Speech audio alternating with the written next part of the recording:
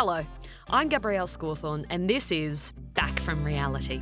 When I was 17 years old, my dad smuggled me out of a school excursion so that I could line up for hours at my local Westfield to audition for the reality television show Fresh Meat, where I would be competing to be a presenter on Channel V, which sounds pretty legit. But when you're plucked from suburban obscurity and thrust into the public eye in a world of sex, drugs and rock and roll, and you're not even legal, shit goes down. What happened over the next few months shaped the rest of my life in ways that I'm still discovering today.